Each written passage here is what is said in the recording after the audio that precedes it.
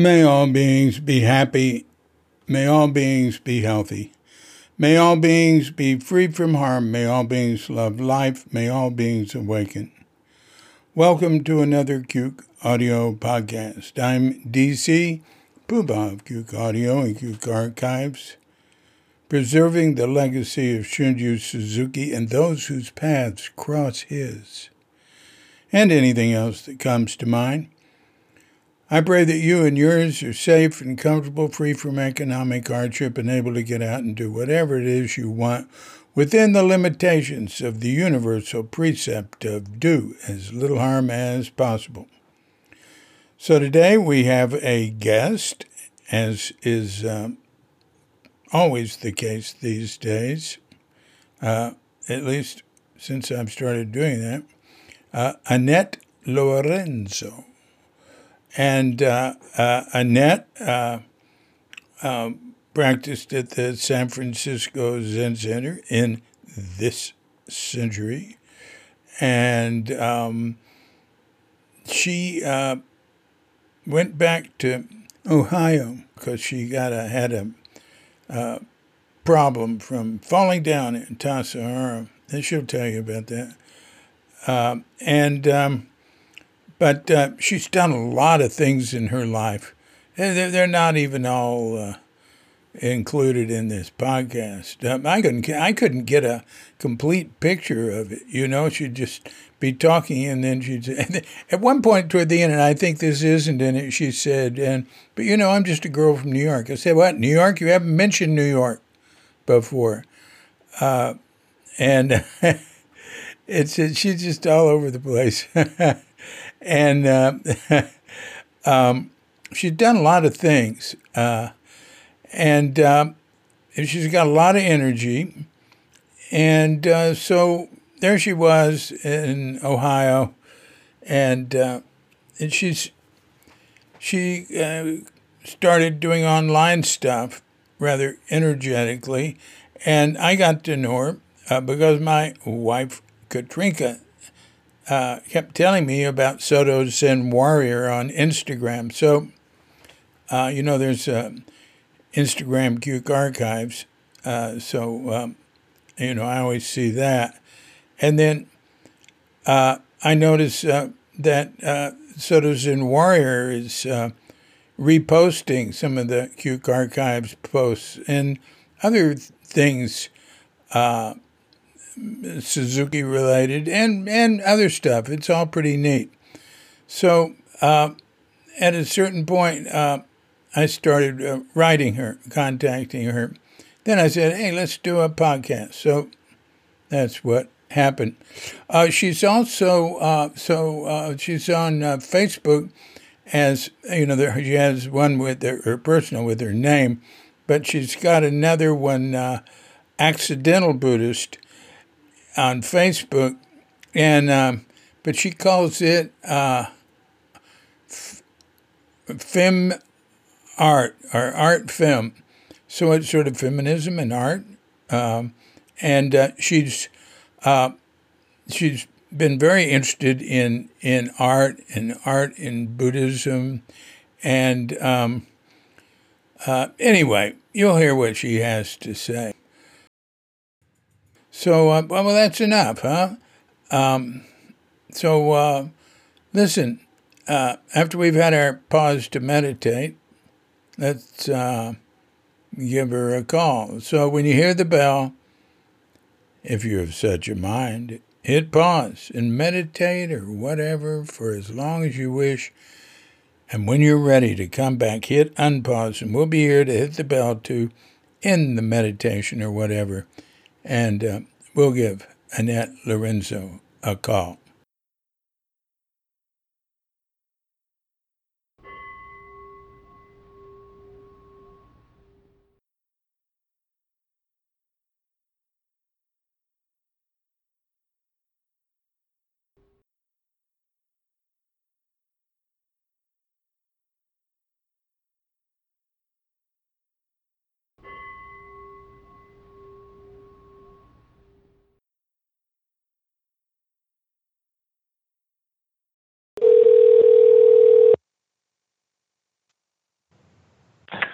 Hello, this is Annette. Yeah, hi there. Hi. Hi, good to hear from you. How are you doing? I'm good, thank you. What time is it your time? 9 p.m. Oh, okay. All right. Well, thank you for making the call.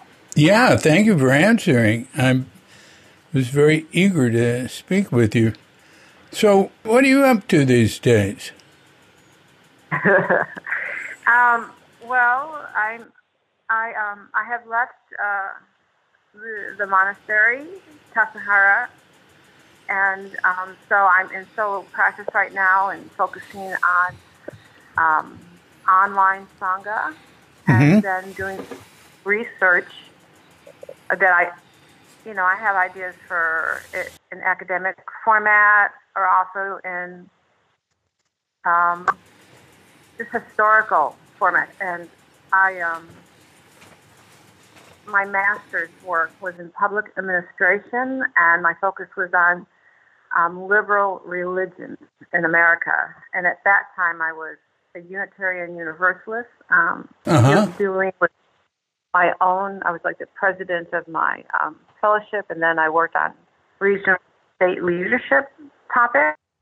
And that got me interested in, having come from conservative religions, it got me interested in the different dynamics of the organization styles and their relationship with government and regulations. And so I'm kind of doing that with a historical view of Soto Zen Buddhism in America. And it's just an angle that I've always appreciated looking at in regards to, religious formulas in America. So I'm kind of a nerd. You're a good nerd. You're a good nerd. Please, nerd away. Yeah. Yeah, thank you. Yeah. Your Soto Zen Warrior on Instagram is very good. Very good. I see frequently you have posts about Suzuki Roshi, and it's anyway. It's well done. Well done. Well, thank you. I think that I should put credit where credit is due. It's because your Cube archive is just the only pure, being able to track Suzuki Roshi and his American influence. And, and so I borrow a lot from that. And I see myself continuing with following him. Because in some way, I feel like if you know Suzuki Roshi and the San Francisco Zen Center development, you pretty much understand American Buddhism. So, and I think Roshi, because of the books that you wrote and some earlier transcribing, if that's the right word, of his material, I just think there's a lot of ways to continue to bring him forward. And then you're doing that by doing the Instagram too. So I feel akin to your formula. And then I do appreciate art, both whatever I create or just the Buddhist art. And so my Instagram, I think it's 3 years old now, maybe 4. Oh, is that right? It originally started with me in San Francisco. Just it was more for my Buddhist art because I've studied that. I'm like John Dory. I was at Zen Mountain Monastery for a while. Oh yeah. And Panagasana creativity is an expression of Buddhism. Really caught my eye. And then he co-wrote a number of books that had to deal with Zen art. And so when I was at the monastery, I used those books because, they have a great library there. So there was great resources. And I So I've been studying. I could just call it a study because I reimagined the historical art pieces, and I just think that visual art is a wonderful way to teach Buddhism.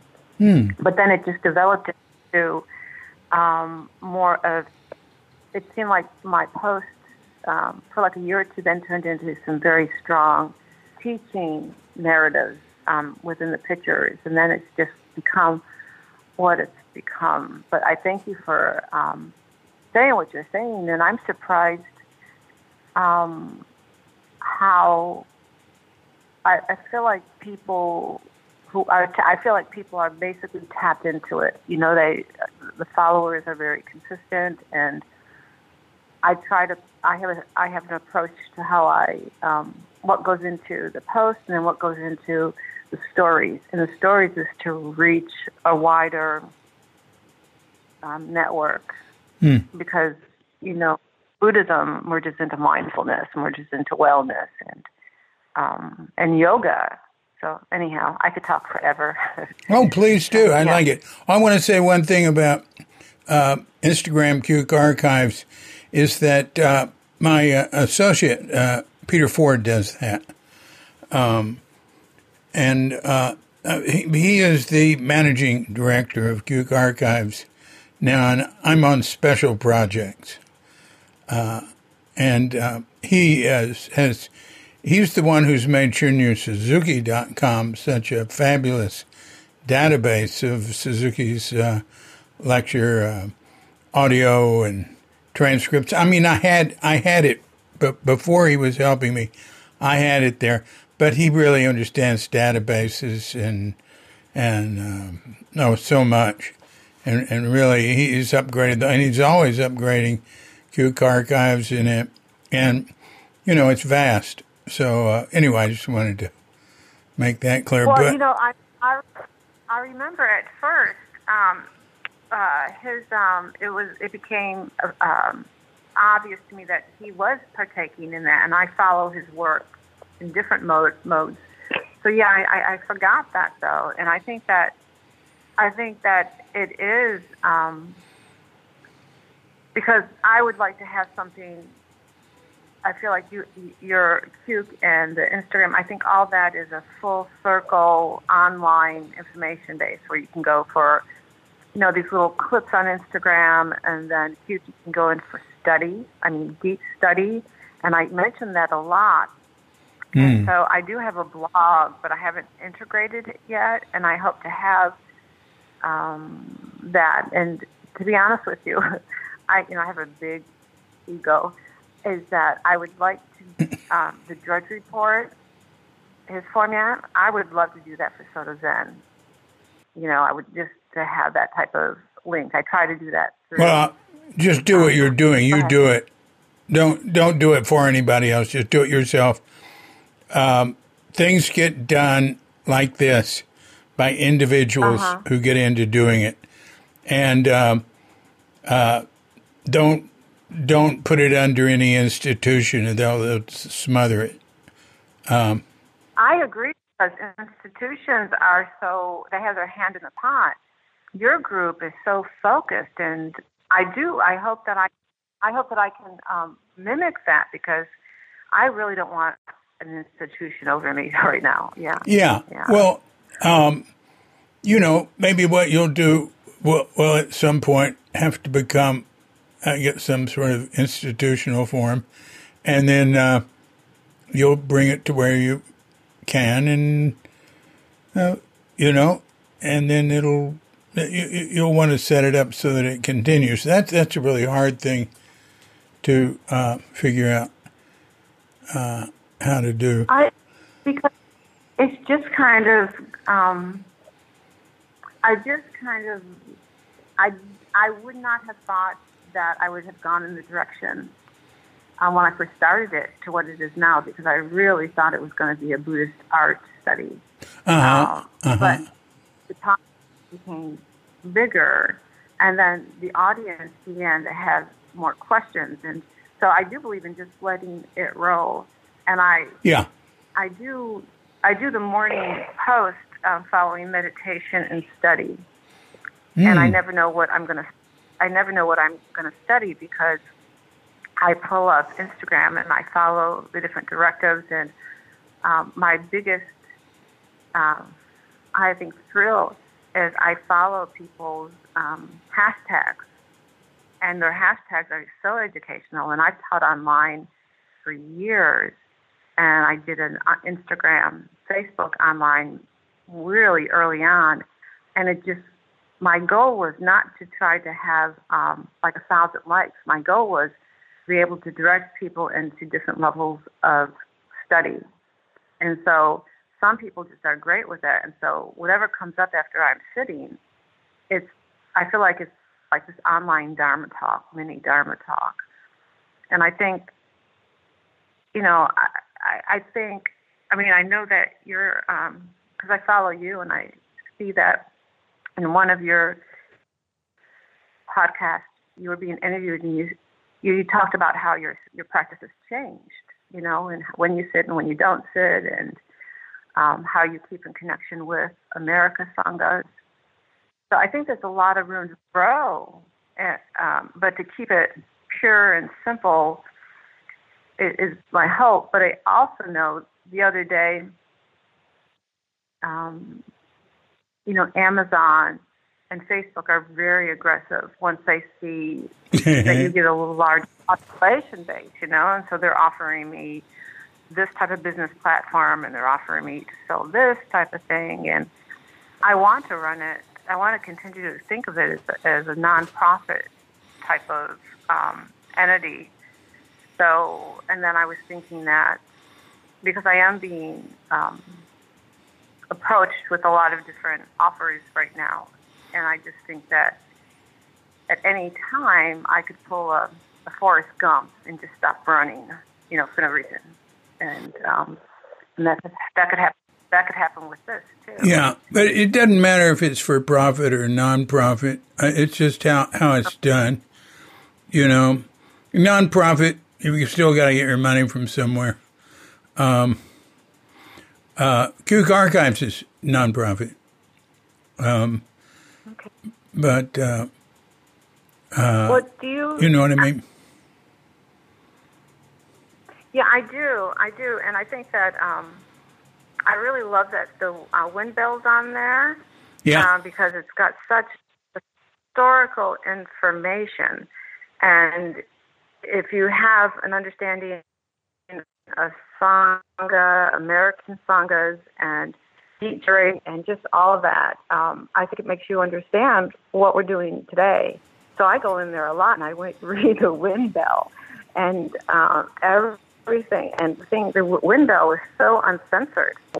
It was it is a dialogue around members, and you don't really have that in America. So I think there's a lot to pull from that. You have Suzuki Roshi, you have the wind bell, you have his lectures, and then you have the books. And I'm thinking that your books are sold on Amazon, and that I think I've seen that. And sure, they're Crooked Cucumber is Random House, and Thank You and Okay is Shambhala, was originally Penguin, and they're sold wherever books are sold. And Zen is right now, and Zen is right here, are Shambhala. Okay, because I was trying to look to see, what publisher you was with that, and I recently I've really been trying to focus on Zen classics, and and so I would like to kind of bring those books as first reads. I know that Zen Monastery is real good with putting the right books in front of people. And there's really, a long time ago, I saw this one publisher of Buddhist books that identified first level, second level, third level, fourth, academic. And I think that that's really beneficial, especially to those that may, because who really knows how they're introduced to Buddhism? Because I was a yoga teacher, and then I had to learn Tai Chi, and then I was a massage therapist. So those different formats brought me to sitting, brought me to. So what I'm saying is there's so many different avenues, and I think that the original books, that came out of San Francisco are transferable, and you hear the same language being used in all these pop culture type of circulating interest in that. So yeah, I mean, I think that with the online presence and knowing how different sanghas bring in different people, like the school kids or the college kids. So that's how my content's developed. I want to try to target each one of those groups in some formula during the week. But and I follow. I mean, there's some real great.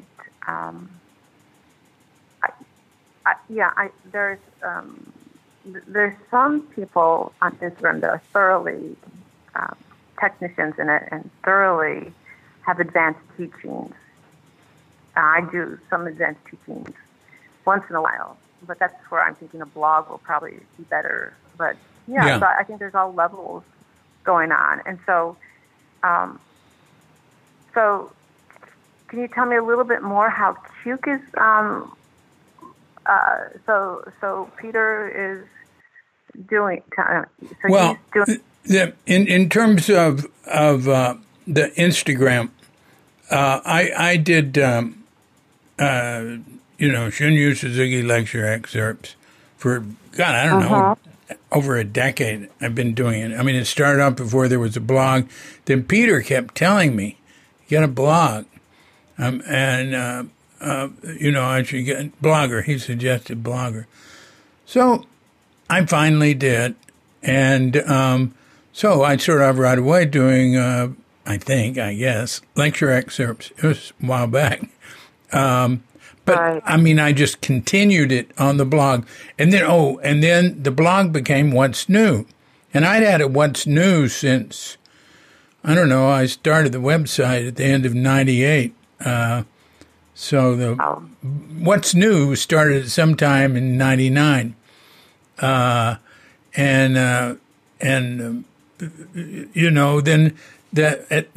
when we got the blog, What's New moved to the blog. If you click What's New on Cuke.com, you go to the blog. And then when Peter started the Instagram one, that was my wife, Katrinka. It was the one that turned me on to you, because she does a lot more. She's a lot more active than I am. I'm so busy working on my stuff that I spend as little time as possible doing anything else.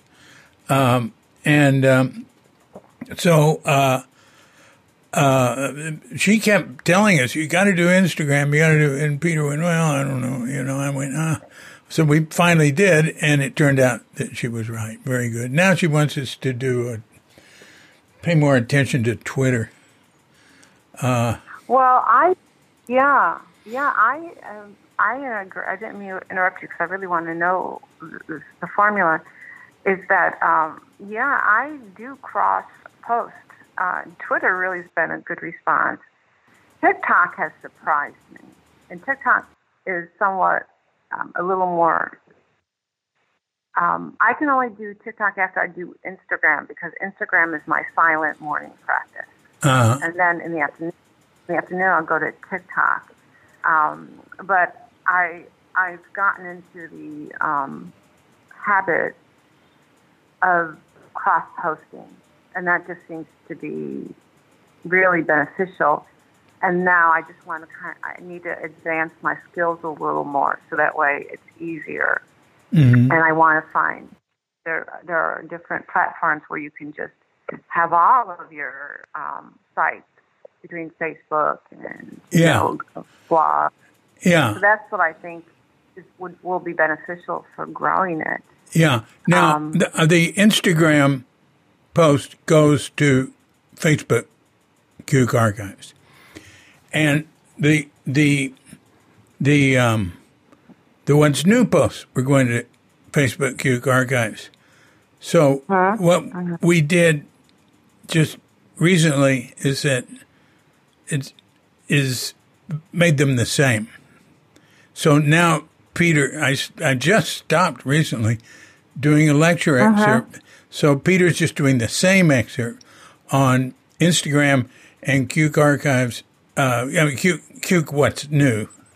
And it doesn't go to Facebook anymore because the Instagram one does, and it's much better done. It's got a nice picture.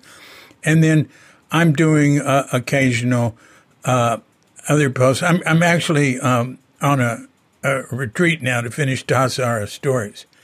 That's why. And I stopped doing 6 podcasts a week. I'm only doing 1 a week.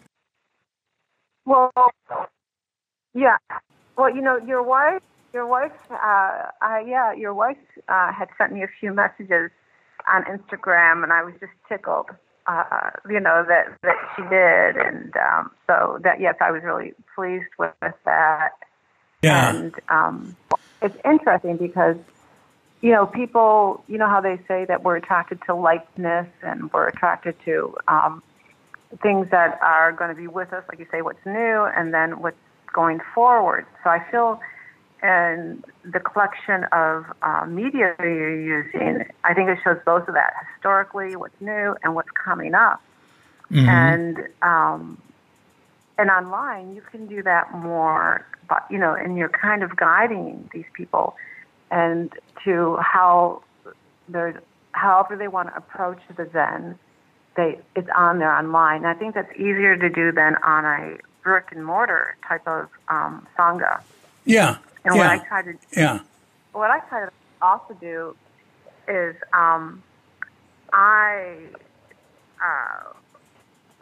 like to post Sangha stories throughout the world, and I just think it shows us just how diverse Soto Zen Buddhism is, and then all the different ways people practice, the different ways they honor their altar, the different ways they show their need. And that probably has, and it's somewhat of an advertisement for each one of these sanghas that I scroll. And so sometimes in the morning, I'm only, after my study, I'm scrolling for what's new, who's doing a retreat, who's got a new book. And I think that has really complemented study. And so with that, I've gained an international Buddhist audience, which amazes me. It just amazes me because I consider Soto Zen a little niche, and I wasn't expecting that type of need. But the only time in it ever sanghas get noticed is through the hard copy magazines, and there's no real avenue for us to share Sangha community, and so that's what I think has garden has given me the why, like the bigger systems like TikTok and Facebook, Twitter are attracted to the site because it's like it looks like this is modest little thing, but because I consider it a global study, it attracts people. That doesn't mean they stay with me forever, but they surely appreciate the shout out, and they're getting people going to their Zoom meetings. And so part of this, I think, is because of, the virus we had and everybody was staying in, and all of a sudden everybody has, a visual, virtual Sangha. And so that really has changed the dynamics of Buddhism. And I think and I think that, and when I look at Zen, and not particularly Soto Zen, when you look at that and you look how it's formulated in America, it's definitely been very pop cultural driven in many fashions. Yeah. And then there seems to be different directions. And I think San Francisco development, you could follow that where I've talked to some old timers, and they've talked about the different decisions the board had to make in regards to, will it be a study group, will it be a more of a media group, will it be a development group, all those different things. So I just think that, it might be boring, but I think, it probably is time to look at, Soto Zen Buddhism as an institution in America. Yeah. And how is it? And that's kind of more of a cute type of topic, I think, or because I think that's what's new. Because you remember, or I don't know, there's a period in America where we had a movement called deinstitutionalization. It's when we took the people that were held in large mental health, mental retardation facilities, state facilities, and we brought them into the community. And that was in the 70s, and that was my first job. And so tell me what it was called again. It was called deinstitutionalization. Oh, yeah. Well, yes, I was very familiar with it, and I was familiar with the work of, what's his name, Thomas Szasz? Yeah. And he wrote a book called, I can't remember what it was called, but it was about how it is wrong to hold people against their will if they're not dangerous. Right. And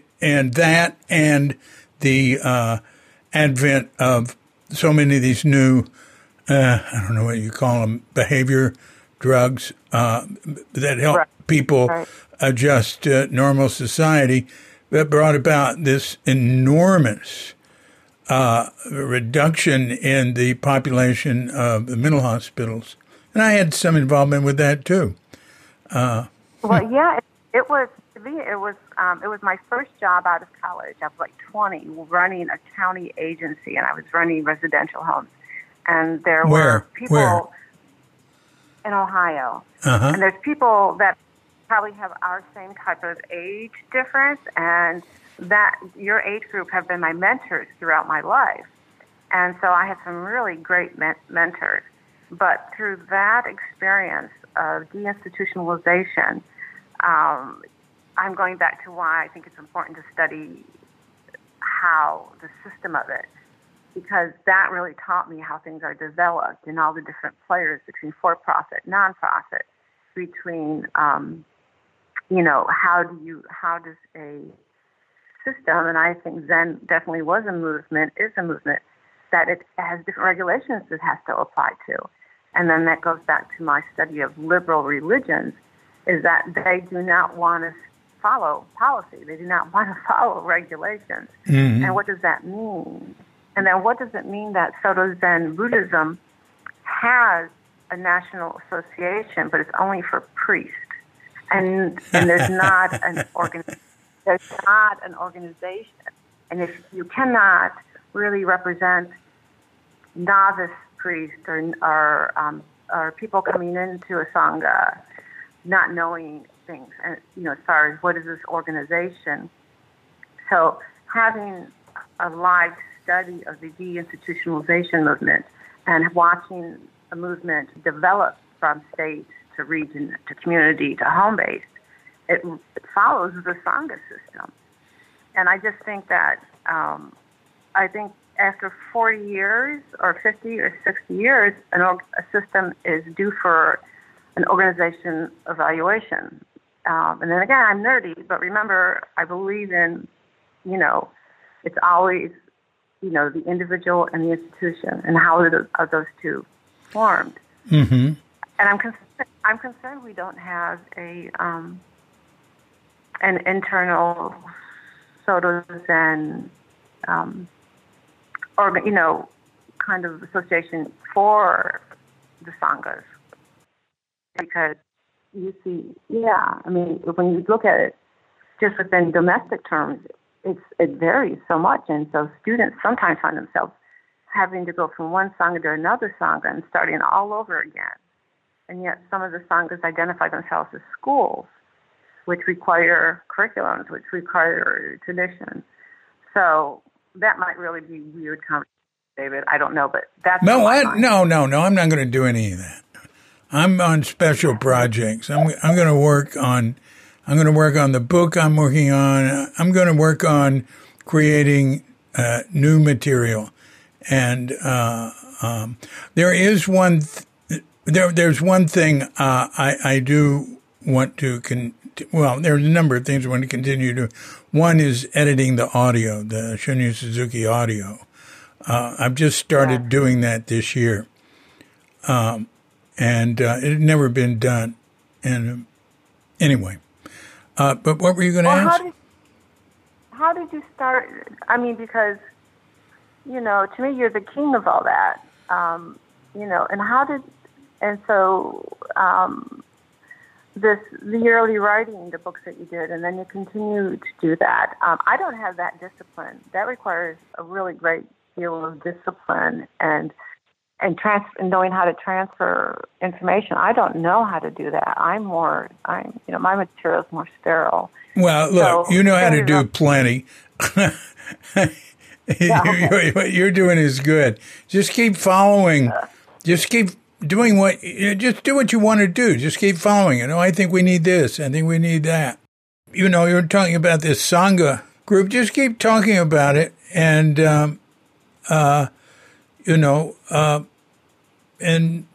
stating the need for it, and it'll come about. Well, thank you. The way I keep captioning it in my head is that this would be a great thesis topic. It would be. It's worth it. I think. When you look at the different Buddhist colleges in America, it's on liturgy, it's on historical factors, but it's nothing on like the full development of it. And a lot of the early, in the ancient writings and the tracking of Buddhism, there's a lot of talk about the integration between Buddhism and politics. And we're missing. I think we're missing that, and I think that it's just like as an English professor, I would tell my students that you really never know what a book's telling you until you know the culture of that time. And I kind of think that with our Soto Zen, because I don't think many people understand the Beat generation and how that impacted the development, and it all ties together. And when I was at Tassajara, the young men, 20s, coming into, and then sometimes during the summer practice period, they were so attracted to the poets. They were attracted, and I thought it's like, and some of them were just attracted to the architecture. And so I just think that there's so many different ways that we're not really telling the next generation this whole picture of what happened. Just like you knew what happened in deinstitutionalization. And remember, Geraldo Rivera did a major video reporting of an institution, and that changed everything. So, yeah. So you have a book that you're going to be publishing. What? Me? Is that right? Well, I'm just working on Tassajara stories. That's it. I want to finish it. And I've got some other things I'm ramping up too. The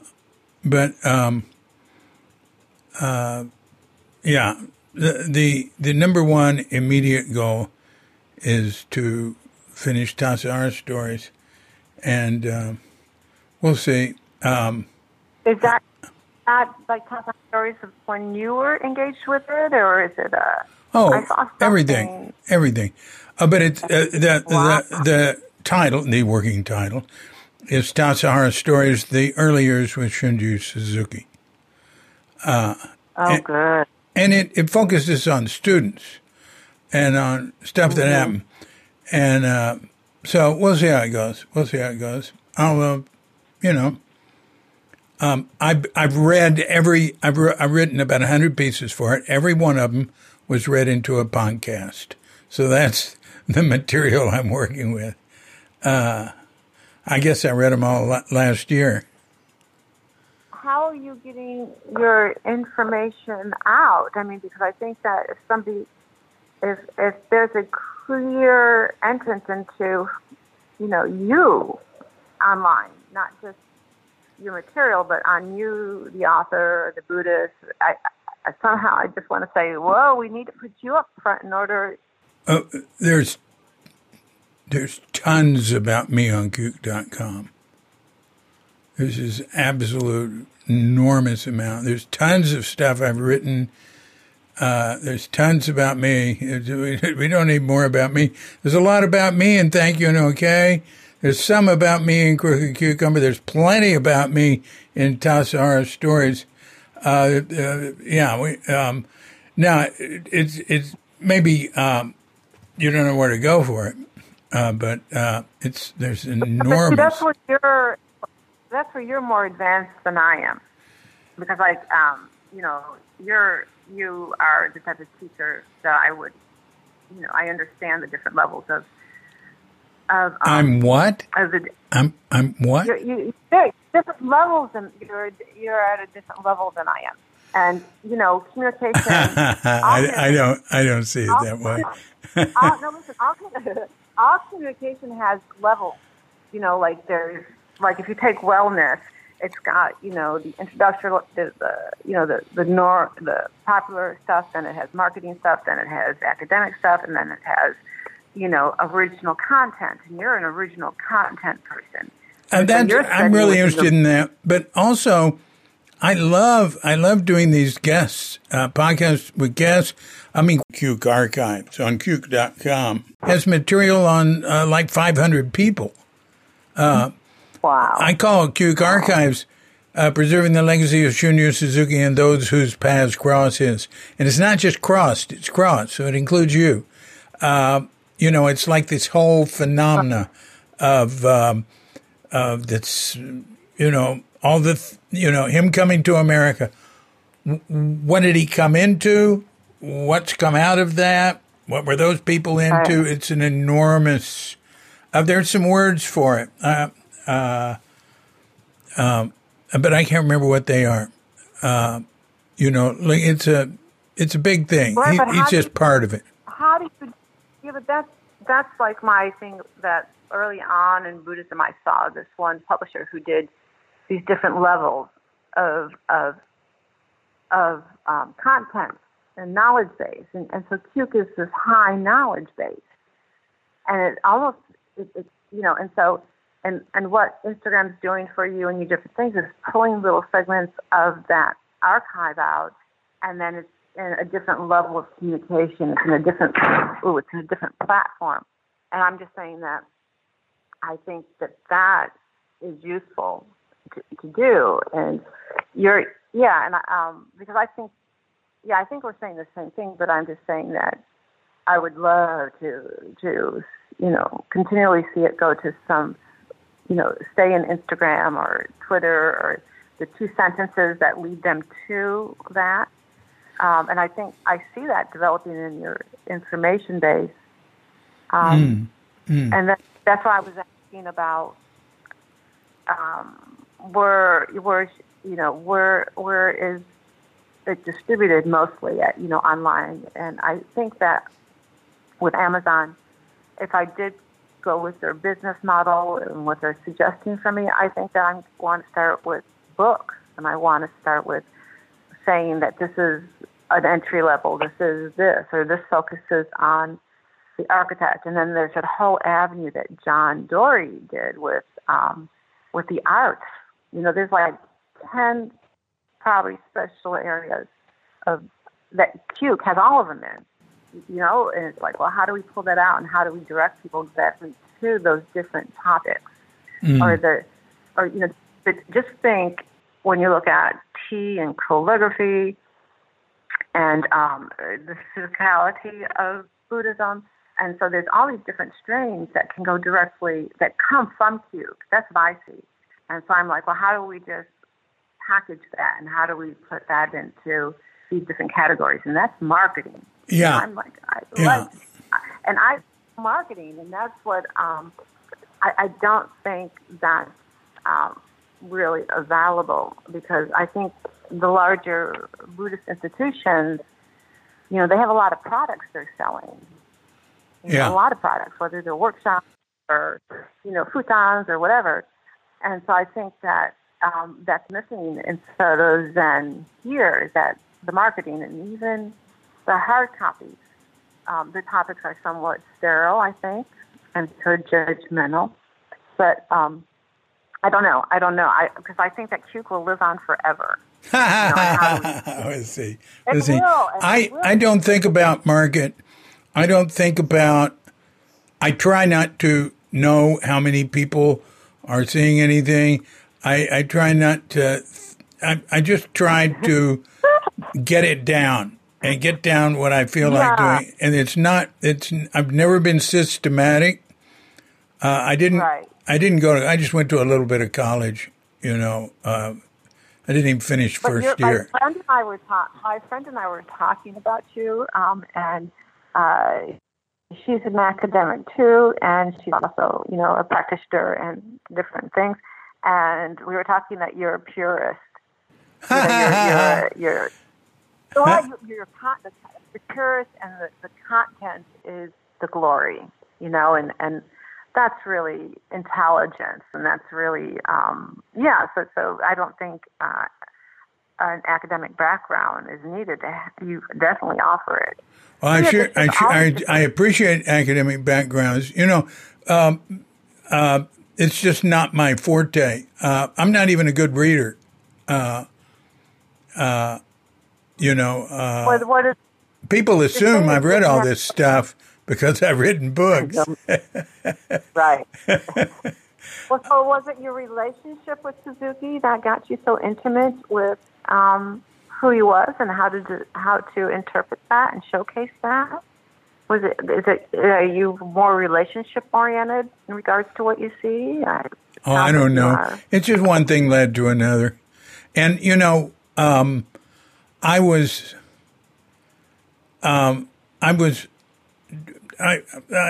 Peter Schneider called me Tassara's newspaper back when we started it. Okay. I mean, and I studied. I was the only. Well, no, I wasn't.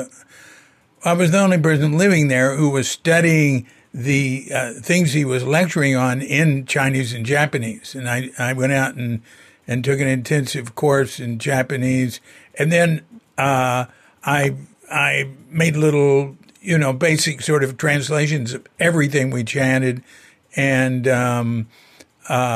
did character studies of Genjo Koan and the Fukan Zingi. Like, I was always studying and doing things there, and it's just it's just compulsion, like and so I always do stuff like that. When I was in Japan, I just started writing stuff. And so it just one thing led to another.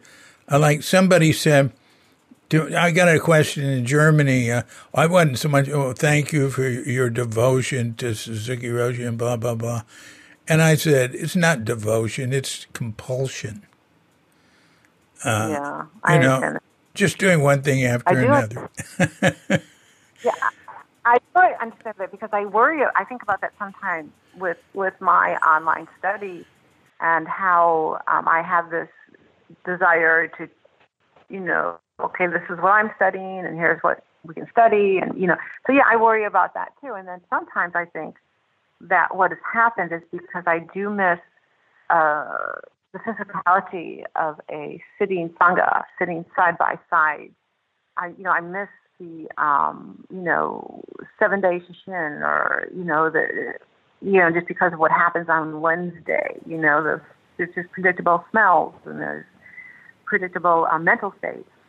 And so some part of me does think that I'm trying to replicate that online, and there's different forms. And so I do kind of wonder what my intention is, and how do we, so yours is a creative process. I think mine's a creative process, but I think mine is somewhat also a emotional process of knowing the benefits of Sangha, knowing the benefits of seeing faces that, across the world that are are sitting, or that, how they do their food. And, Yeah. Well, the important thing is that you did it. You had the experience.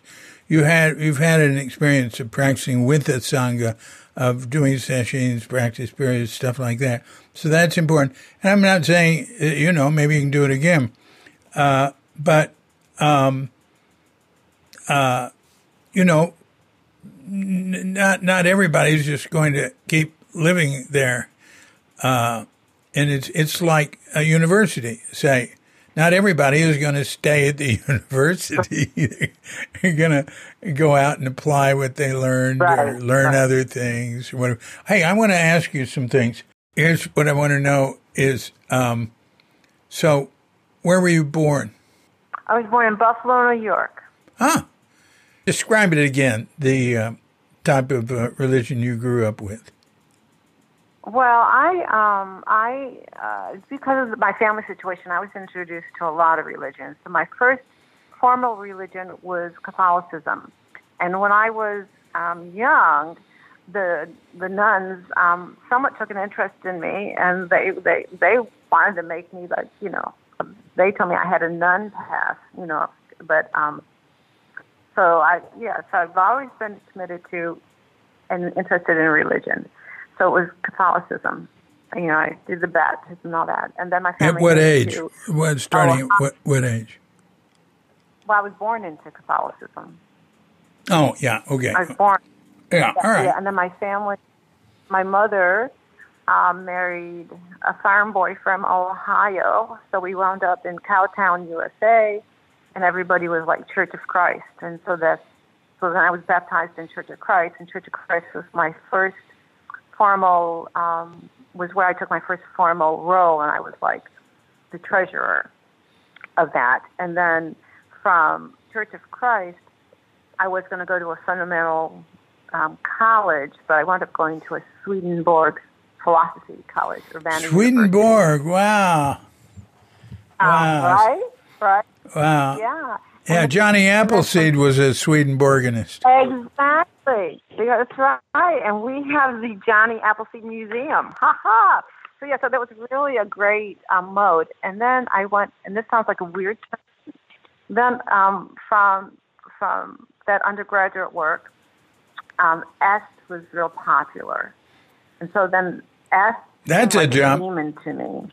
It was a jump, and I was afraid. I was still connected to Church of Christ Centenary, and then the Swedenborg allowed me to open up my thought, and so a lot of my friends, who were somewhat wealthy friends, we'd drive from this little cow town to Cincinnati every week or so, and so I got involved in S, and S really introduced me to things that brought me to Buddhism.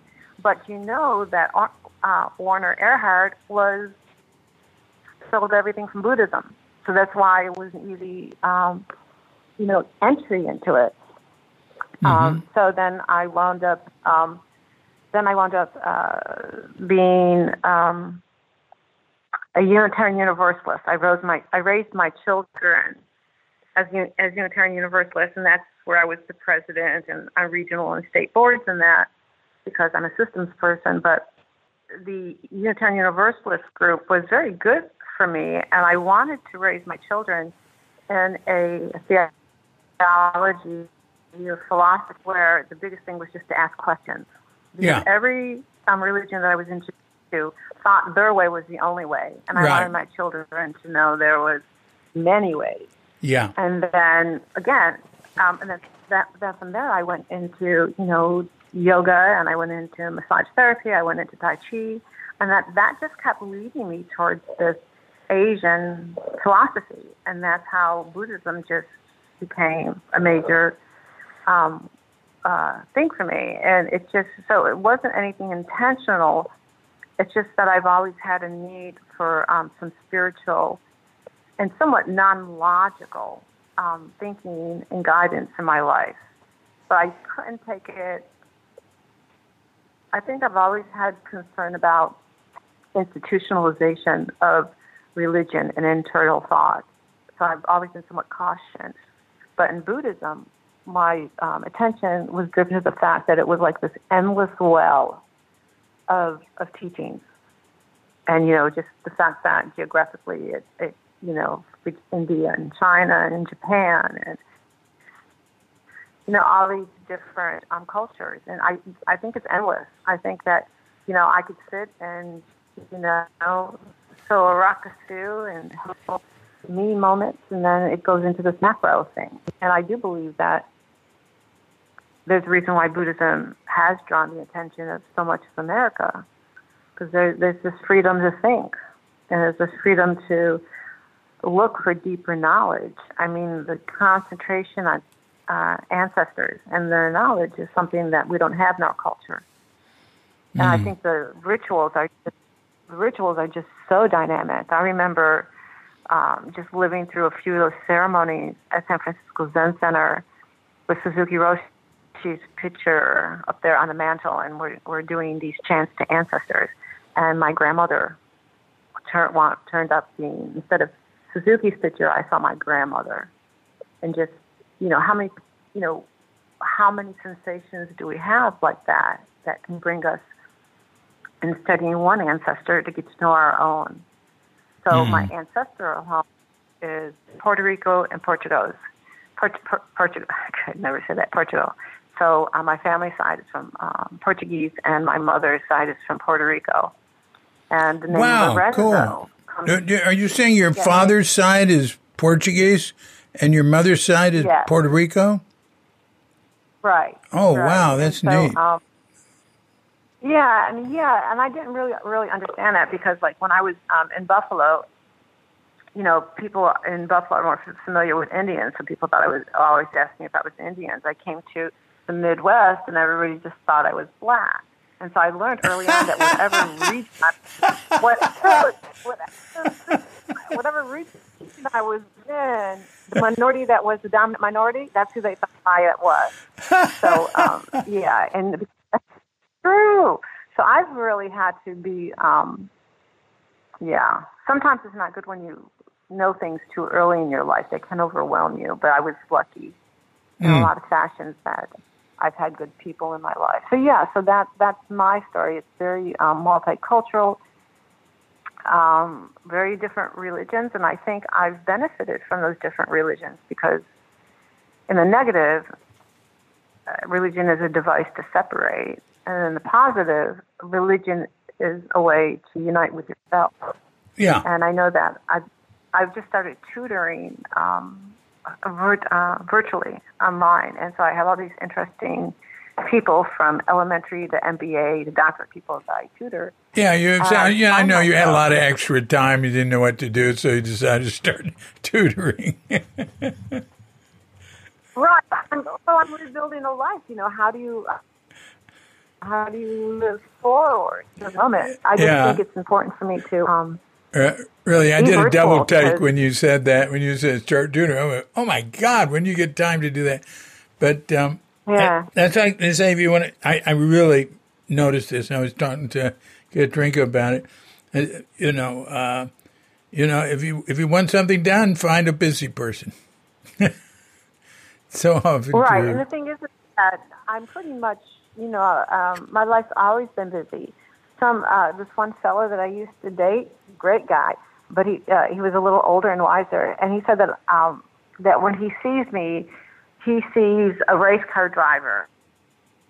Getting out of his car, and his jacket has like all these sponsors, and he said that's what my life is like. But I'm really paring it down. My key is, I think that online teaching, living is really where it's at, and the exposure that I have to people through that, I'm really grateful for. But I really monitor. I only allow myself to monitor, to tutor like 4 people at a time. Mm-hmm. And the That's group really that I'm with nice. is a typical institution. That's really good. Yeah, I think I'm building. Yeah. And that gives you, it gives you a direct one-on-one relationship with some people that way. That's nice. Yeah. And so you're going to continue doing what you're doing, right? And you're going into the future with all these new modalities and you're bringing people with you, and I think it's important that you recognize, David, that you have a legacy that you're taking care of, and not just your own, but that of a whole generation. And so how do you make sure that, it's definitely caught my attention, but your age group has always been my teachers.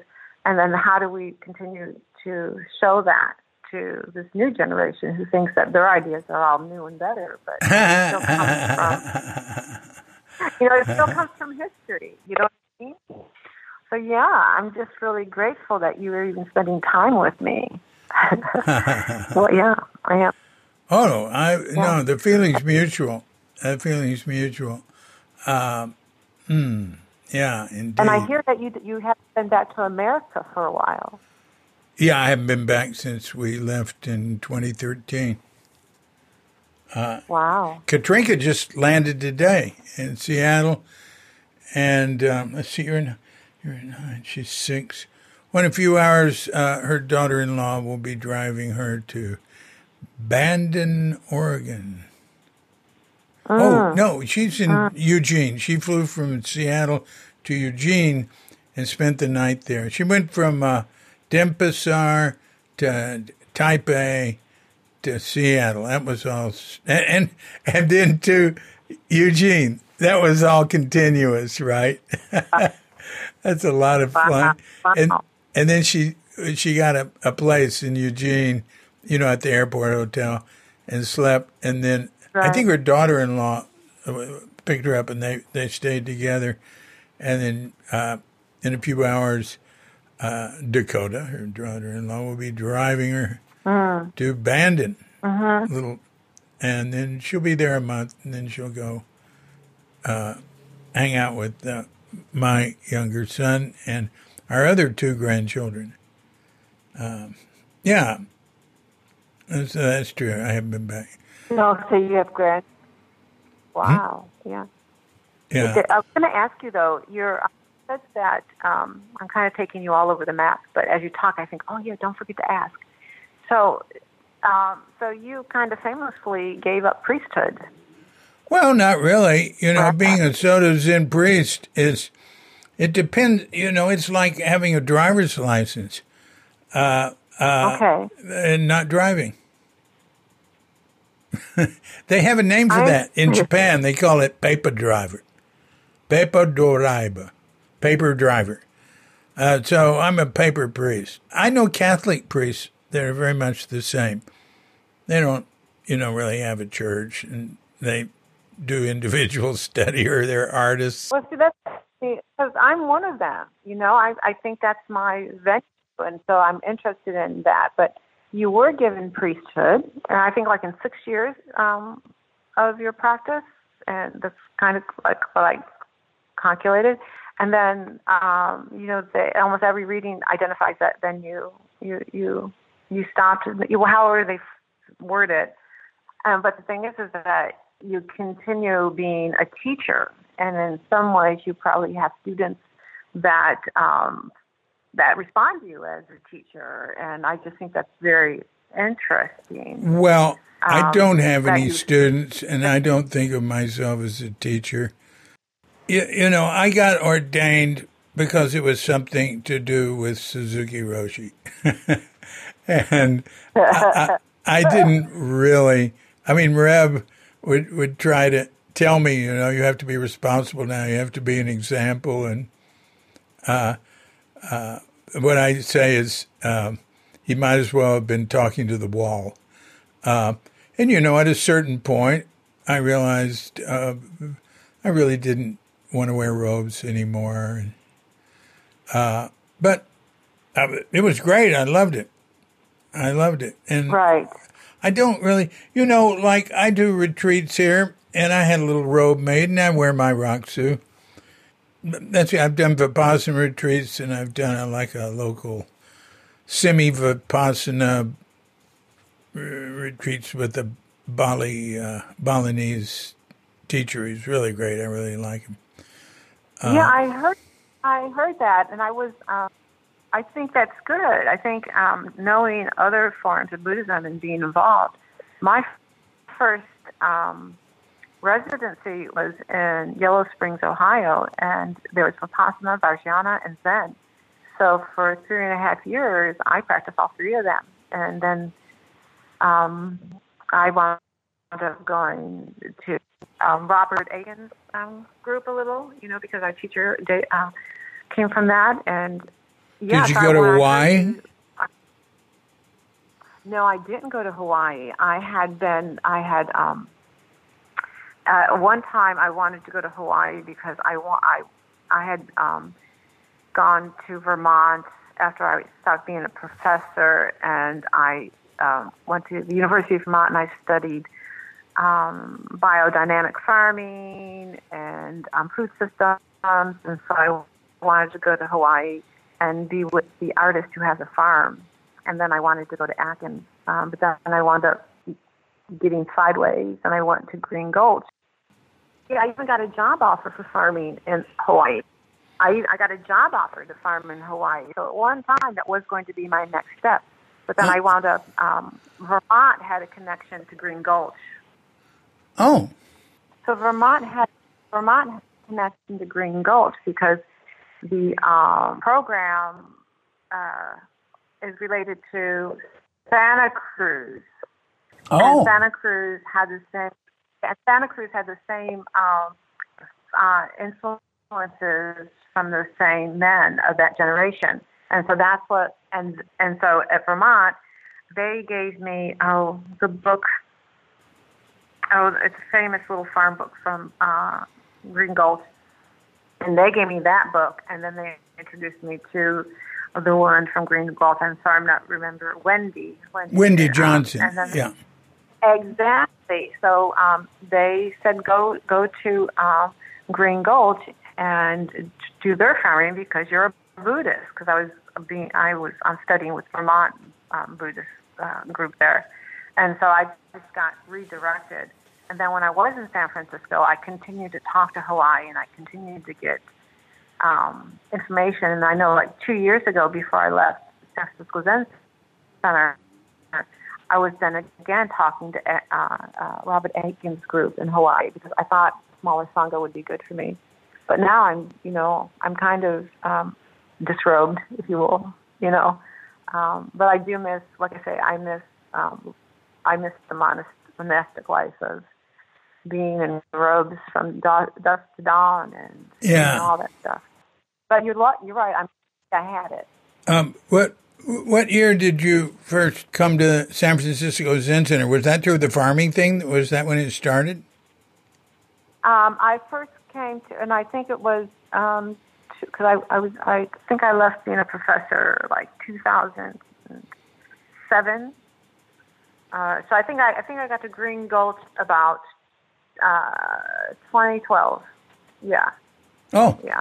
Because in Vermont, I went from the University of Vermont biodynamic food system certificate program, and then I stayed in Vermont, and I had a microgreens house, and microgreen house, and I sold microgreens to Burlington wealthy businesses and things like that. So I have a lot connected with Buddhism and their structure as far as ecology and as far as food systems and being, most of the modern day food system beliefs is about eating locally and knowing where your food comes from is very Buddhist. We say our meal chant, and it's exactly what we were teaching at University of Vermont. So in very many different ways, it was just the natural place to go. Yeah. Kind of odd, but yeah, I'm glad I did it. We had some organic farmers from Vermont staying with us here really? A few months ago. And I've got very close friends here that have a home in Vermont, and the wife is there. I'll talk to you later about all of them. I don't want to bring up a new subject, but you might know some of those people. Huh? I know. I feel like we could go forever. It's like either I visualize, it's either at a restaurant or at a bar, and we're just, doing our thing. So I'm really, I'm really grateful for it. And Yeah, and because, in some way it sounds like you were kind of a maverick of independence with a collective group who stayed within, some of those priests that you're talking about are still active and still leading and still bringing in new people. And so you're just on a different, your influence is your way. And I think that's what's happening with me. I hope I can have some. Yeah, it's because once it's in you, I think. That's how Suzuki said. Oh, this is one of the chapters in Tassajara Stories, is about Suzuki's talk on once the eyes of Buddhism get on you, you can't get away from them. And I do, and yeah. And so, did you have? So you were raised Catholic, right? No, not at all. No, more like New Thought Christianity, sort of like cosmic consciousness, mind only. Mind is perfect. Christian Science is out of New Thought.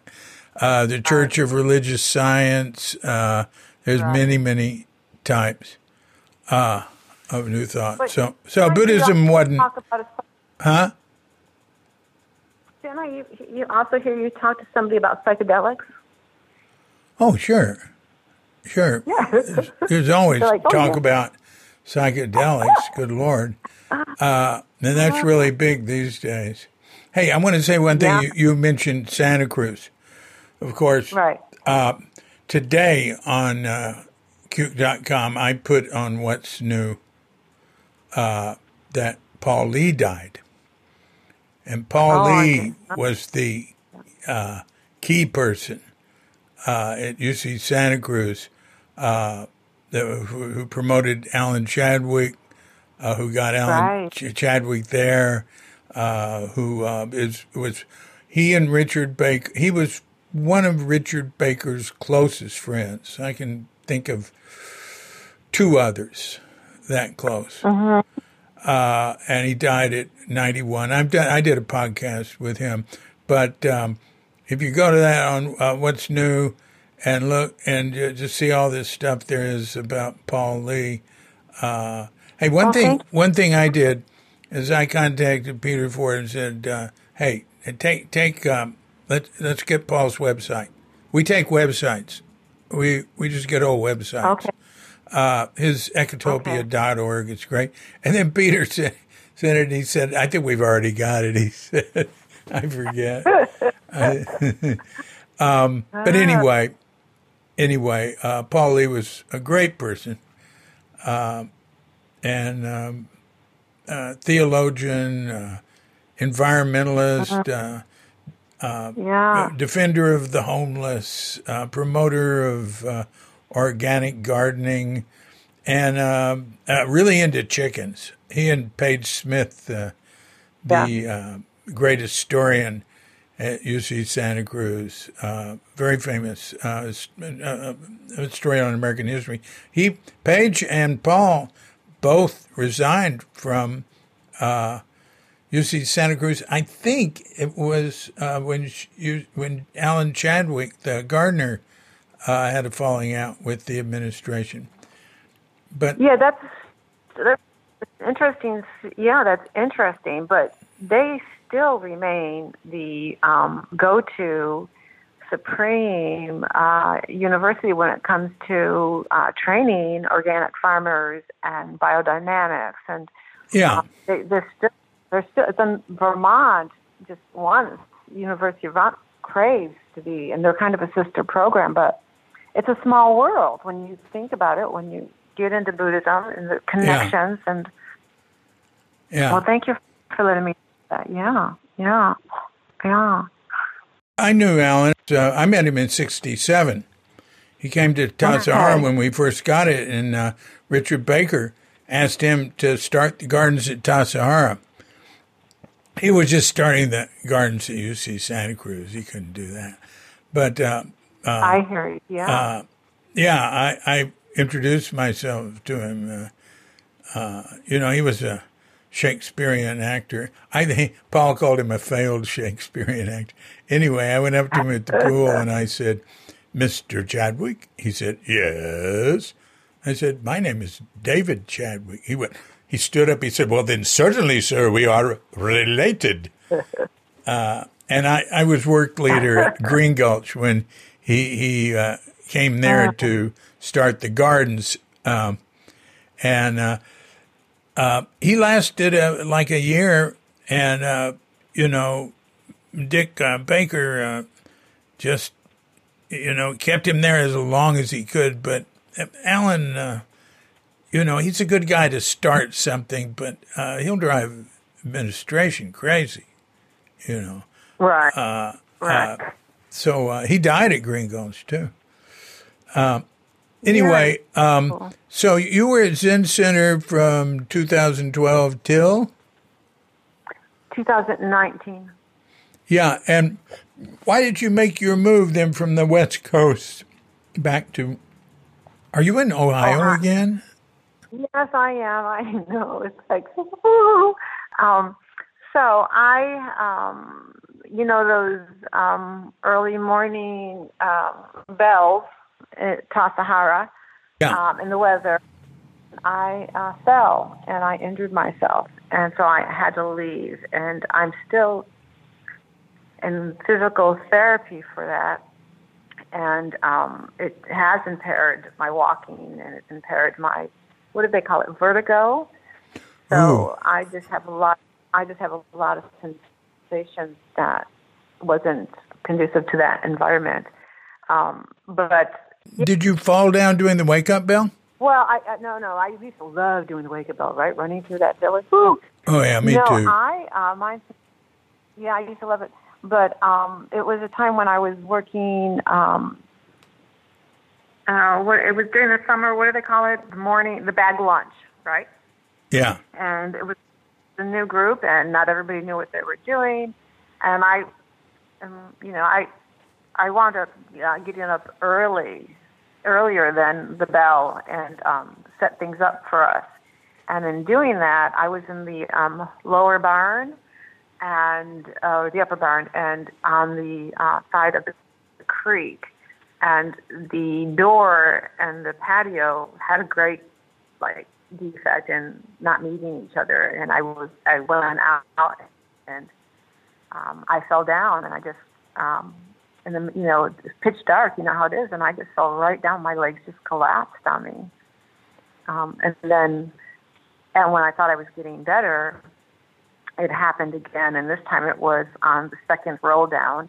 And you know how that's everybody's, let's run to the Zendo. Second roll down, you should be in the Zendo when that happens. Well, I know, but I had already been bag lunch, you know what I mean? And then I was going there, but then I got run over by all these big people, because it seems like the men there are gigantic, and I fell again.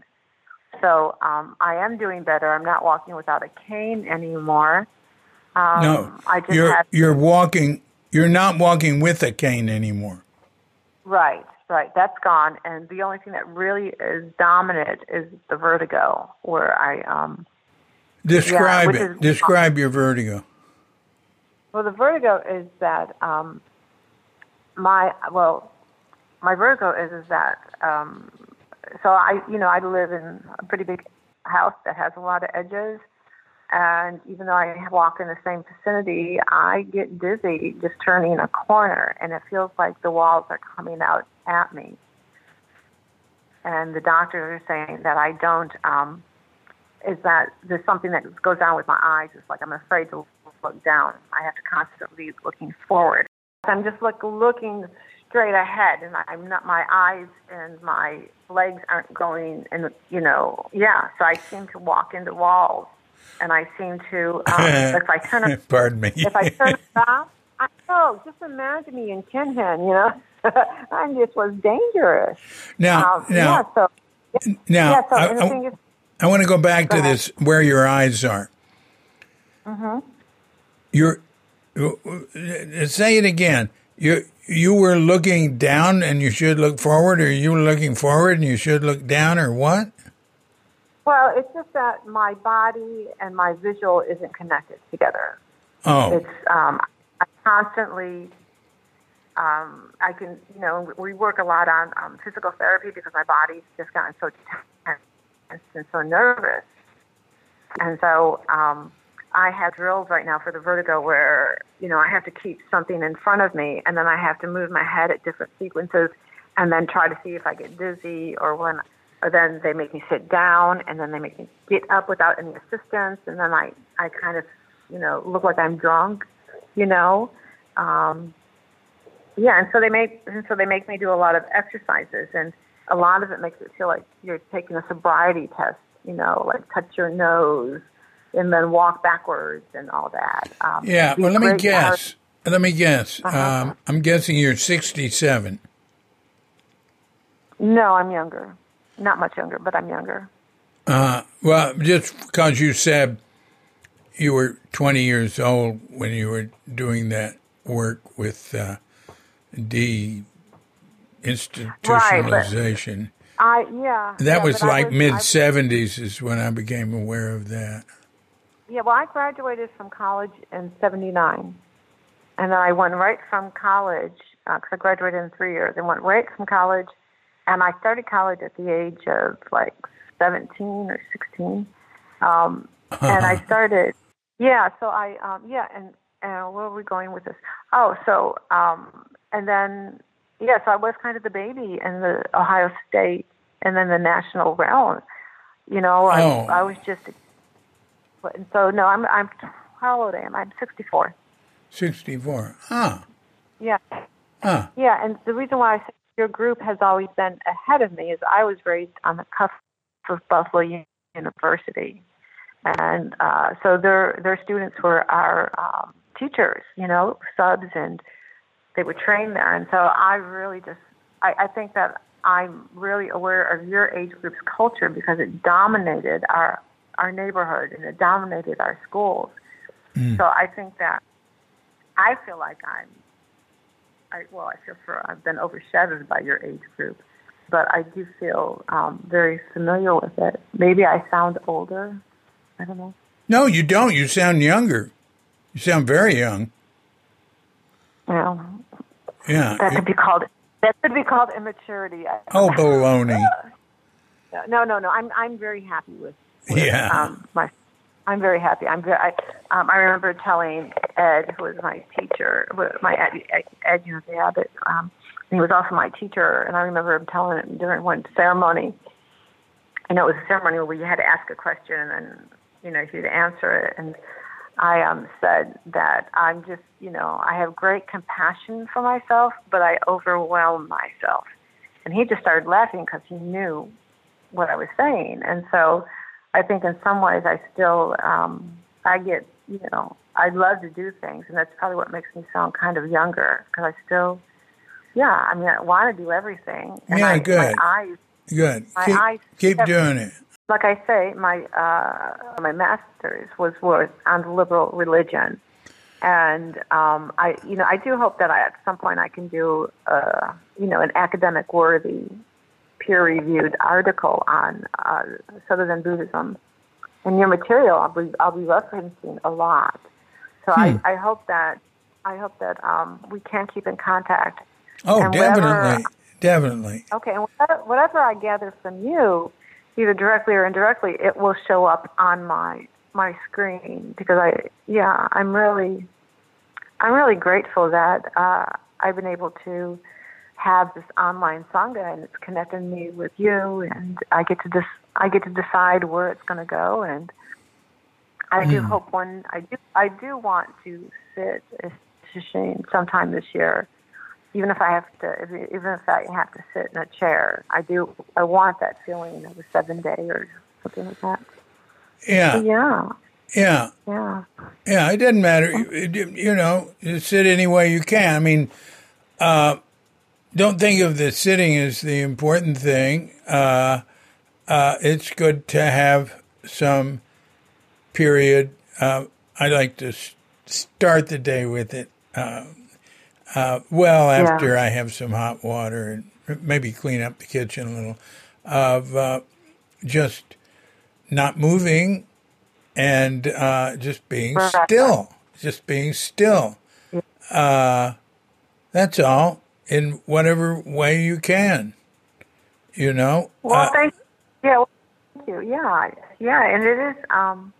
Like when you mentioned about doing the kitchen, I swear that in the morning, my body is like a toss of heart cleaning up the coffee area. Do you remember that in the morning? Everybody would run to the coffee, and yeah, and it reminds me of or being up early in the morning to make breakfast.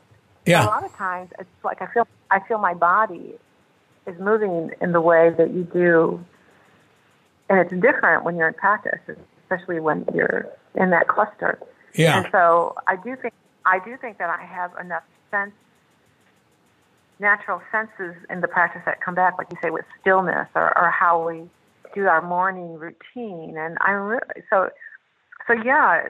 And then I know that one of my sites, I show visuals about home altars and, trying to show people that everybody has a home altar when you look at the family collection of pictures. And yes, I think everything, the stillness and the routines, they're right there with you once you then, tapped by Buddhism, it stays with you.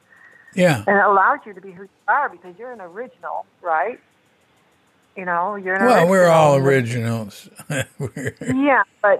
Yeah, I know. But the thing is that, some people are really good at being in institutions, and supporting that large formal body.